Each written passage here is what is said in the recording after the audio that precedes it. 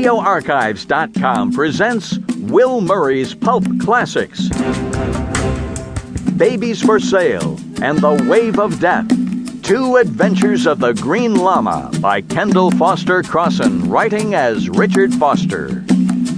Om Mani Padme Hum. So chants the Green Lama, mysterious hooded symbol of righteousness. In reality, wealthy American Jethro Dumont, the Green Lama was born during a self-imposed exile in Tibet, during which the young scholar studied the deepest mysteries of occult Lamaism. After 10 years, Dumont returned to the States possessing strange powers and a deep dedication to restoring the balance between good and evil. In public, he appears in mystic robes of jade green, for green is one of the 6 sacred colors in Buddhism, and is also the true color of justice.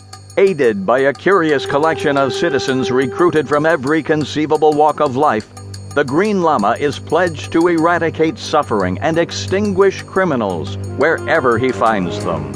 Om Mani Padme Hum.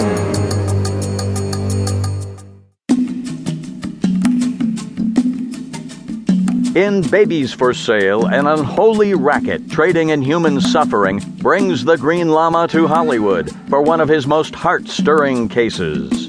Read by James C. Lewis, The Green Lama's Thrilling Adventure. Babies for Sale.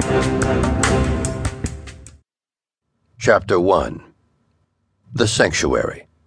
Jethro Dumont sat at the desk of the study of his penthouse apartment on Park Avenue. His usual jade bowl of steaming tea was beside him. Dressed in a light green dressing robe over his suit, he leaned back in his chair and read the evening paper. An expression of grimness flashed across his ascetic face as he read, and one hand would occasionally stray upward to tug at his light brown hair. In the far corner of the room beneath a Buddha shrine, a butter candle flickered feebly, casting eerie shadows across the rows of books along the wall. Sarang, his Tibetan servant, stood silently beside the desk. One item in the second page of the evening press caught his interest. He read it over twice before looking up. Next to the story was a small picture of a famous movie star. Above the picture ran the headlines, Betty Hall adopts child, star visits sanctuary.